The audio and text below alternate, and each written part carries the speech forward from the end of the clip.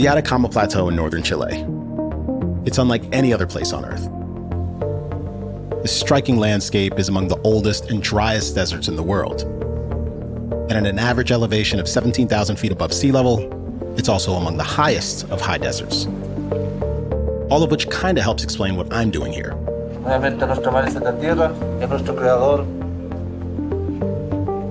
This desert is home to the clearest and darkest night skies on Earth. And since the 1960s, billions of dollars have transformed this region into the global capital of professional astronomy. Many of the largest, most powerful telescopes ever built are in operation right here. In fact, Chile is home to roughly 50% of the world's mega telescopes. It's my second time here in the Atacama, and while I love stargazing, I'm definitely not an astronomer. But I am looking for something. It's the same something humans have been looking for in the stars for tens of thousands of years. Answers to the most fundamental questions we can ask about ourselves and the cosmos. Who are we? Why are we here? Do we matter? This season, we'll journey from observatories at the top of the world to atom-smashing laboratories exploring the tiniest building blocks of life, and everywhere in between. And because this isn't a conventional show about science, we'll be sitting down with a fascinating mix of people. Philosophers, scientists, artists, musicians, and beyond. And we'll talk about humanity's eternal search for meaning and purpose in our vast, miraculously complicated, rapidly expanding, and incomparably mysterious cosmos. This is Dispatches from the Well.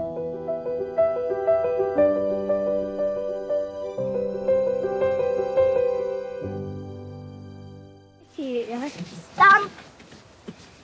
Let's go. For as long as I can remember, I've been obsessed with big questions. I suspect that's helped lead me to a career in media, as a writer, a podcaster, and a commentator. But in recent years, I've grown increasingly obsessed with the biggest of big questions. How did I get here? Why is there a here at all? Look at this one. Look, it's twisted. Oh my gosh, how? I don't know. This probably has something to do with getting a little older and becoming a father. But some of this has always been there, creeping up on me in quiet moments. Here I am in a universe that sprang into existence some 13 billion years ago.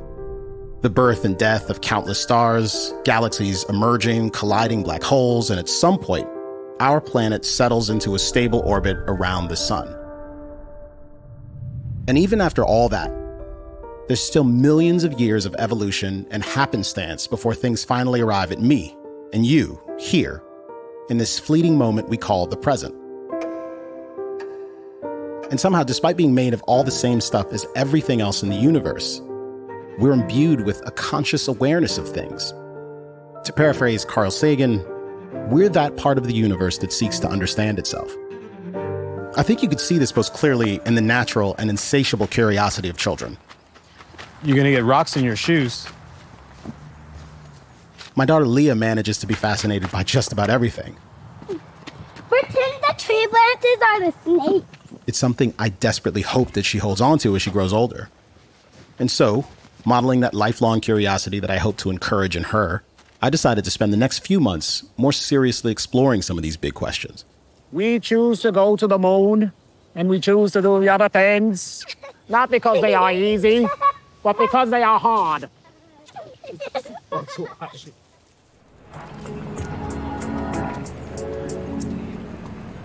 What I found is that talking about this kind of thing can be surprisingly difficult, even when you're talking with people who you know really, really well. Greetings, and welcome back to another exciting installment of the Fifth Column podcast. Today, I was recording some interviews for this new show that I'm producing. It's about man's search for meaning and purpose in this possibly infinite, but definitely very vast cosmos. And So I know kind of that a this small is subject. Yeah, I mean, but I know this is a topic that's of interest to the two of you. Science, physics, cosmology, astronomy. I'm pretty sure Moynihan said explicitly on an episode that we recorded recently that looking into space terrifies me. It actually scares me. Yeah. I don't think looking at the stars is terrifying. I think it is awe-inspiring. And I would like for more people to be awe-inspired. But even more than all of that, I would actually like to try to figure out what we are here for. What I am here for. Really? Sorry. I mean, look, there are plenty of ways that people have throughout history tried to connect themselves to the infinite, to get a better sense of what all of it means. In some cases, it's religious experimentation and devotion. In other cases, it is scientific investigation. And certainly, playing around with acid and drinking ayahuasca is part of that for some people as well. Look, I want to sample all of the things and talk to all of the smartest people and try to get to the bottom of this mystery so I can perhaps get a slightly better sense of what it all means. So I don't get there through space. And I understand why that would be fascinating for someone who eats a lot of edibles. But it's interesting that you're knitting that all together. So you're looking for the dinosaur in the Congo, and you're staring at the stars, and you're doing the ayahuasca all at once. It sounds to me like a classic midlife crisis. Yes. That is probably about right. What do you expect to get out of this? I mean, do you expect it to kind of sharpen the way that you think of politics, of life, of family, of consciousness in general? Or is there a goal that you're looking for that is going to change who you are and how you think about certain things in the here and now? I certainly hope that it will improve my person. It would be wonderful if I came out on the other side of this understanding myself better, perhaps having a better sense of what I want. Don't be one of those Instagram girls going on a journey with a fucking wide-brimmed hat on. Who knows? That may be where this ends. You look good, though. There's no judgment there. Yeah.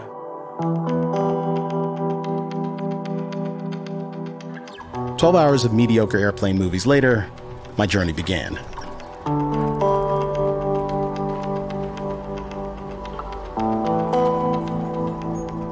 We are driving down very narrow neighborhood streets, many stray dogs afoot, and lots of potholes. This fucking dog in front of the car.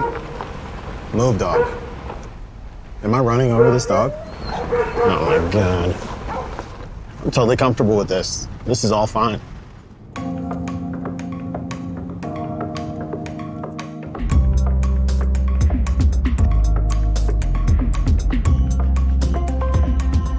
So we have come to the Atacama Desert, and it's a high desert, which is why my ears are popping now, to visit the ALMA Observatory. We're gonna go meet some of the researchers and scientists who are responsible for the work that they do at ALMA, and hopefully we'll learn a little bit about not merely what ALMA does, but also so that we can get them off their scripts. I'm sure that they're gonna have a lot to say about why the work they do here is vital, but I don't have any doubts about that. What I'm interested in is what motivates people to get into this line of work at all. How do people who do this kind of work think about just the most fundamental questions about meaning and purpose? Speaking of which, we're actually here. We're at the gates of ALMA now. Fairly sure para means stop in Spanish. Hola, buenos dias. Kmele Foster. And we are free to proceed.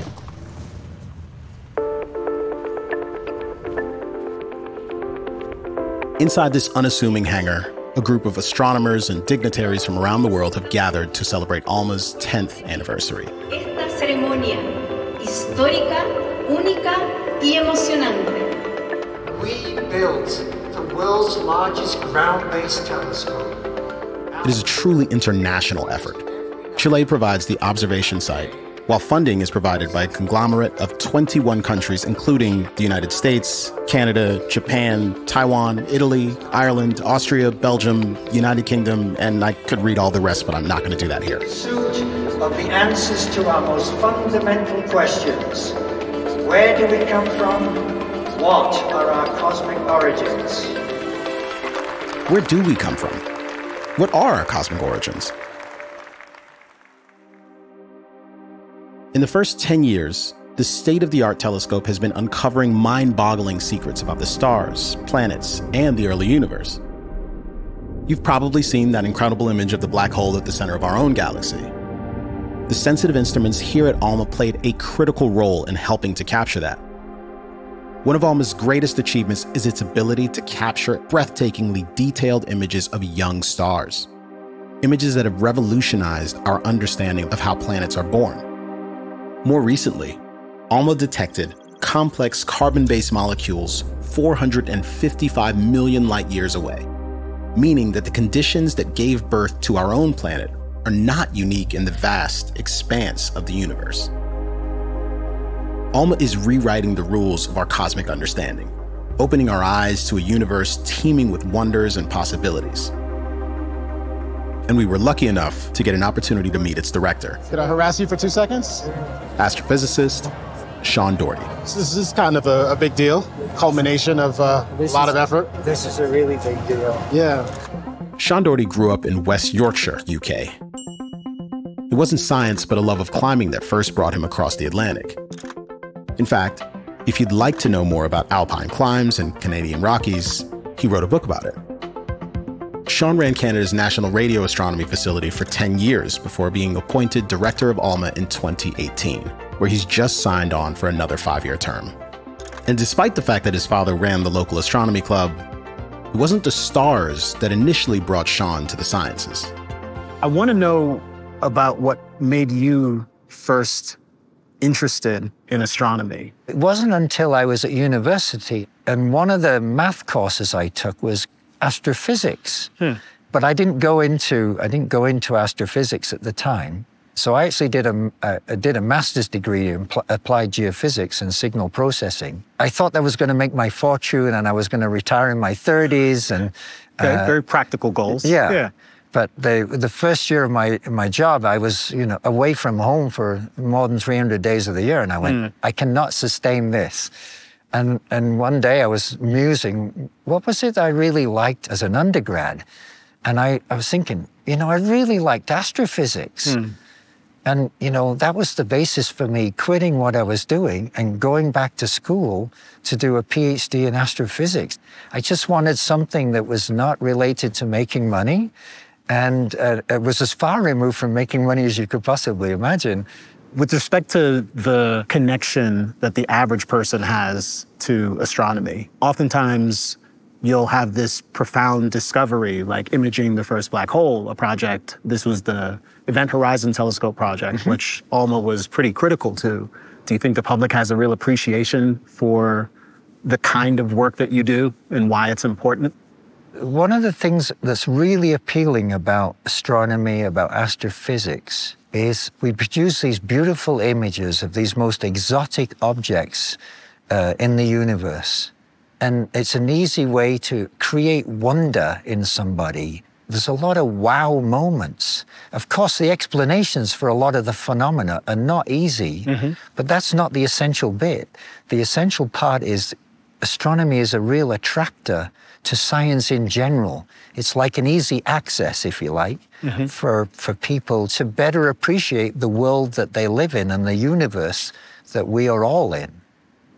I sometimes wonder if there is enough of a sense of thinking deeply about how all of this work connects to these deeper questions about why we're all here and what it all means.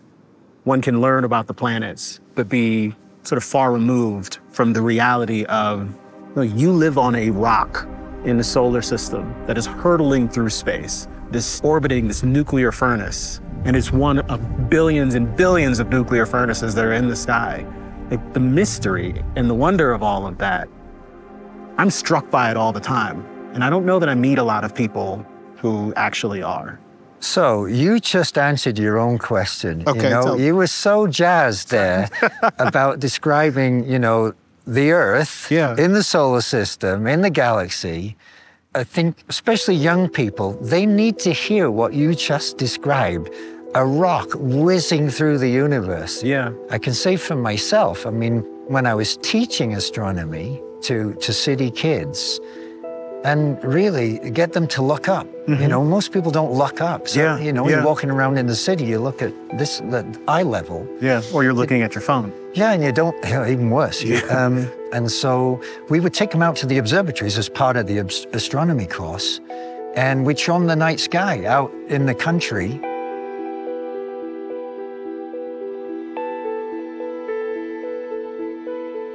Watching the wonder that they had to look at the nearest galaxy to our own galaxy, Andromeda. And Andromeda's 2.2 million light years away. And you then tell a kid that the photons that went in the back of your eye have been traveling for 2.2 million years. Loads of kids go, really? 2.2 million years? What I really enjoyed was watching these young people suddenly realize there was a lot more to the world than down at street level. Yeah. And that they really did live in this vast cosmos. So you have to go to medical to get checked out? Far above street level is where Alma's 66 highly sensitive antennas live. And it was time for us to go take a look at them. But before our ascent further into the high Andes, I needed to pass a medical exam. Your heart rate is normal and your blood pressure is a little high, but it's normal. It's the first day in altitude, okay? No problem. You can go to AOS. All right, thank you. Need you to pick up your oxygen. Yeah, okay. All right. Nicholas Lira is Alma's education and public outreach coordinator. And I have had a little shortness of breath, so I can only imagine what the average man is enduring at the moment. But it's definitely a little different. But the landscape is gorgeous. Apparently there's a bunch of protected cacti here, and I believe that you would say cacti instead of cactuses. It's another thing about me. I am great about acknowledging my limitations. I don't have a problem saying, I don't know. In just an hour and a half, we'd climbed 7,000 feet from the already quite elevated operations support facility to Alma's high site on the Kmele Plateau, 16,400 feet above sea level. For reference, that's about 1,000 feet shy of Mount Everest base camp. Basically, it's really high. How are you, Dusty? How are you feeling? How are you? I'm feeling good. You're feeling good? Yeah, Okay. feeling good. I mean, I feel the difference. Yeah, you feel now. it. Don't do like fast movement. Keep it low. And we'll put the oxygen as soon as we get out of the building, okay? Okay. Apparently this is one of the 2 highest buildings in the world. We're up above something like 40% of the Earth's atmosphere. All I know is I should take it very slow because I feel like I could stumble over. Hopefully, when we get a little oxygen, I will stop slurring.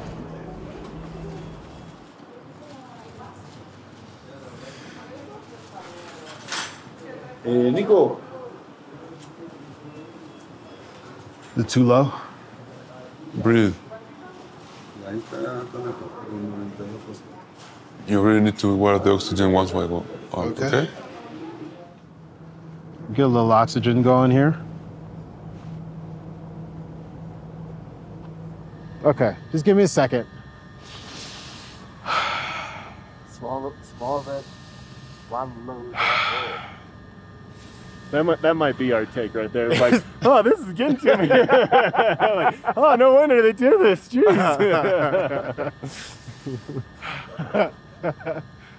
So at the most basic level, what is it we're trying to achieve here in layman's terms? Human curiosity and science needs to answer some questions, like where we come from, how is life formed, where does life appear? Yeah. Okay? So we're trying to probe the coldest side of the universe, where stars are born, where planets are forming. We will also be able to see the chemical composition of it, okay? So we'll see if they are just hydrogen, hydrogen and helium, or more complex molecules. Good meal. You get to go up. So come with me. Okay. Okay. Is it coming? Wait. Hang tight. Are you okay? You need to take a little bit. Yeah, but we want to let him Then you catch it too. How is oxygen level? Is it in 05 or? No, it should be one. 2, put it 2. Put it two. Yeah, that's good. All right, yeah, do me 2 too. Go ahead, yeah. So we're going to show you the front end, the cryostat, okay? Oh, and wow. the back end. It's like it's a little room. This is the part of ALMA's antennas that picks up faint signals from the farthest reaches of the universe. Okay, perhaps not farthest, but pretty far. Each front-end system is comprised of 10 receivers, and each of those detects a specific range of wavelengths. In order for the receivers to operate at the level of sensitivity required, they need to be kept cold, as in negative 450 degrees cold. So they live inside a giant liquid helium-based refrigerator called cryostat. At least, that's what I've been told. Yeah, that's amazing. Astronomy with superconductors, on the top of a mountain, in the middle of the world's oldest and darkest and driest desert. You could go back 1,000 years, and it's possible the only notable difference might be the technology. You know, I think we were talking a little bit on the drive up here about some of the ancient cultures that have inhabited some of these same lands. Yes. I remember I visited Peru a couple of years ago and visited Machu Picchu, and there's something that seems to run parallel in it. The sort of search for meaning and purpose. Well, Incas influence did arrive to Chile in that time. So the Inca trails come by nearby the Alma site, by the Licanantay people, who are our neighbors, our host neighbors. This place is called the Chagnantor Plateau. Chagnantor in Licanantay means the place where things takes off. Okay, so they don't have big temples like the Inca did, right? But they did come here to observe the sky at the time. Licanantay people will have different constellations that we know. Yeah. They don't have Orion. They have the Yacana. They have the fox. They have the animals. And are these the kind of reverse constellations? Exactly. So it's the so dark they will parts use of the sky. shadows. Yeah. The shadows of the sky to name them instead of the bright points of the sky. Wow. The very places that Alma observes too. Yeah. We observe the cold sky. Remember that, not the bright sky. Yeah. So this is a really happy coincidence, I would say. The Inca worshipped the stars and their opposing dark constellations because they believed everything was connected. Clearly, they were onto something, because today we know that the dark bodies representing animals are not just empty voids, but dense clouds of celestial dust. And it's these dense clouds that are of interest to Alma, because it's there that planets and stars begin to form. And it's there that we may finally be able to understand how our own world came into being. But our Earth, as important as it is to us, is just one planet. The universe is massive. Sorry, that's a really bad term. The universe is very large. It also is massive, but not in the context of distance. And another way of appreciating the distance is there's a really famous photograph that Carl Sagan once described. A picture of the Earth taken from the Voyager satellite, looking back towards the Earth. And this the little pale blue dot. Yeah. This is where we live, on a blue dot. That's where everyone you know and everyone you ever heard of and every human being who ever lived out their lives. It's a very small stage in a great cosmic arena. That picture to me really conjures up just how, in the big scheme of things, how insignificant the Earth is. We're just one planet around one star in a galaxy with 100 billion other stars in a universe with hundreds of billions of galaxies. On a personal level, I mean, how do you think about those distances that may not be traversable ever for humanity as a species? Does it matter that we may not ever be able to reach those distances? For me personally, I don't think so. Okay. I mean, we live on this rock in our solar system. Yeah. In roughly 5 billion years, we're going to get eaten up by the sun anyway, just as a natural part of the cycle of stars. Is that an important problem for us to solve, in your estimation? I mean, we may solve it, but I'm quite content personally with the idea that I came from stardust and I'm going to end up stardust. It's perfectly fine with me.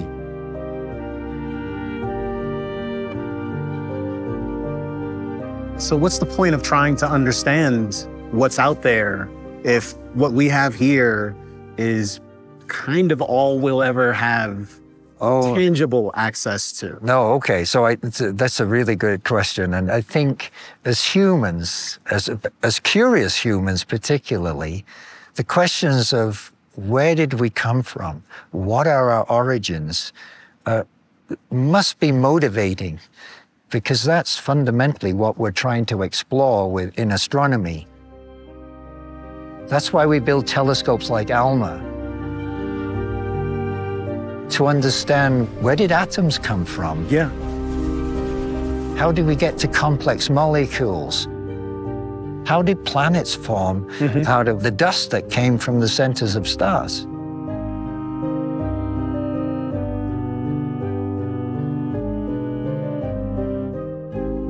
How did all this stuff, all the atoms in this building, they came from stars originally. Yeah. How did it come to be here? Yeah.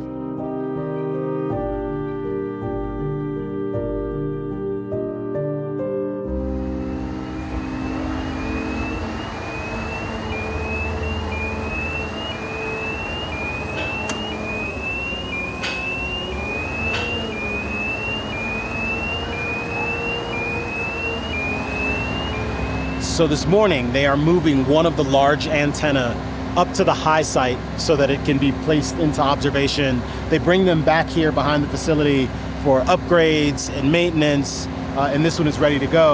They've got to decouple it from the platform. They've got to lift it off of the ground, this massive structure. The process will take something like 6 or 7 hours to move this up the hill to place it in a new position. It's kind of amazing to watch them maneuver this vehicle via remote control. All of the wheels can move independently. It was built especially for this purpose of transporting these massive antennas.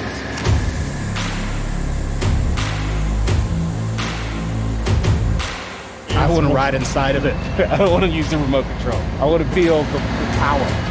I'd never really thought much about the physicality involved in astronomy. At its most basic, you just look up and out. But to obtain knowledge that's a little harder to access requires the design and construction of massive machines, the daily labor of hundreds of people working around the clock, and it's even occasionally dangerous. See? Hola, she says. This is my daughter. Nice to meet you. Yeah, it's coming up on the truck.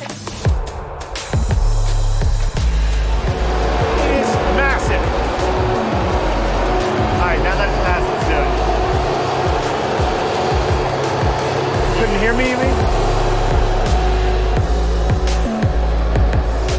It probably has another hour or two till it gets up to the high side.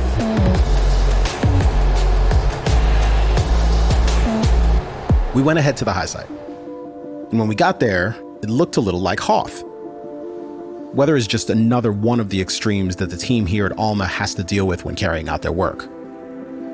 All of the dishes are in survival mode now, and they lock them down so that when there are high winds or anything else, they're not damaged in any way. Also, there's some snow accumulation in the dish and possibly inside of some of the parts. So they'll come out, they'll inspect them all before they turn them back on and restart observations. This is my second trip to the high site, but the people who work here at ALMA are forever climbing this mountain. For them, getting to the top isn't the point. The point is to do the work that stands to change our perspectives, if we'll let it. What I want to talk to you about now is the kind of existential stuff that I wrestle with and that I'm sure plenty of people wrestle with. I grew up in major cities, didn't have a great view of the sky.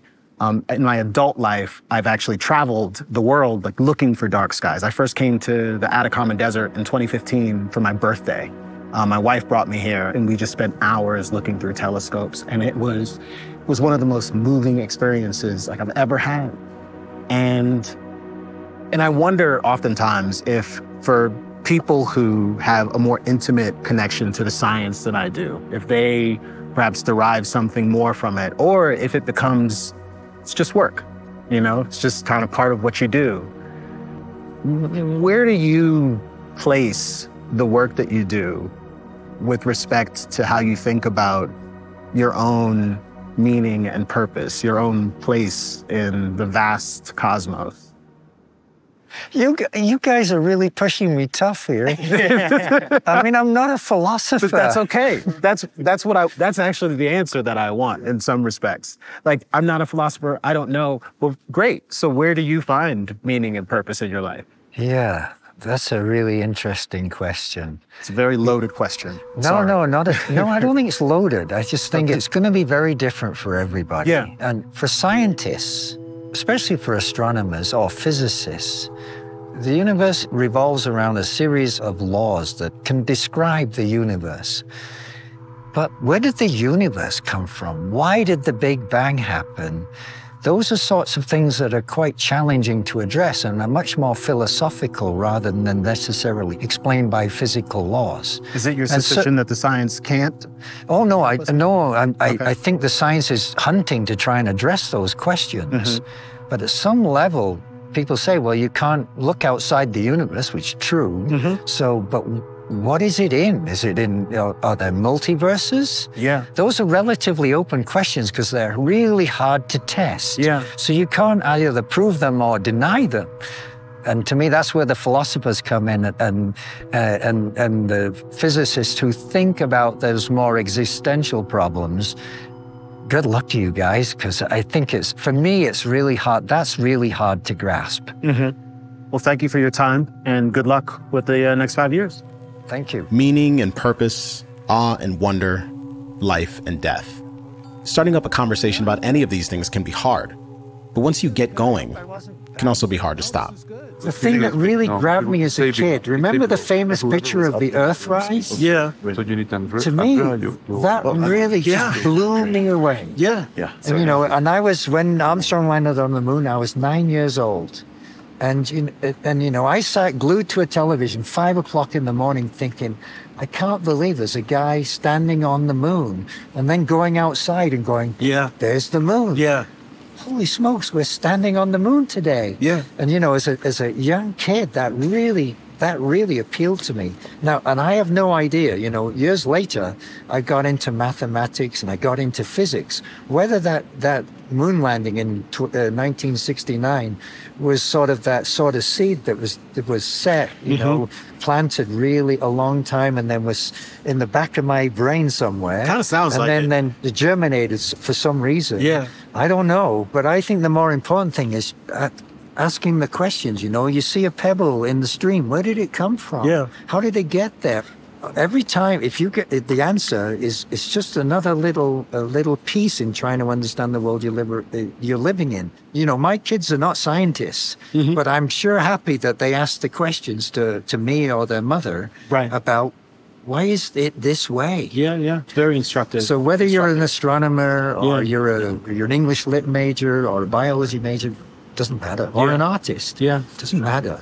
Just being curious about the world we live in. To me, that's the most important thing. Yeah. Sean was right. Curiosity is important. It is the engine of discovery and innovation.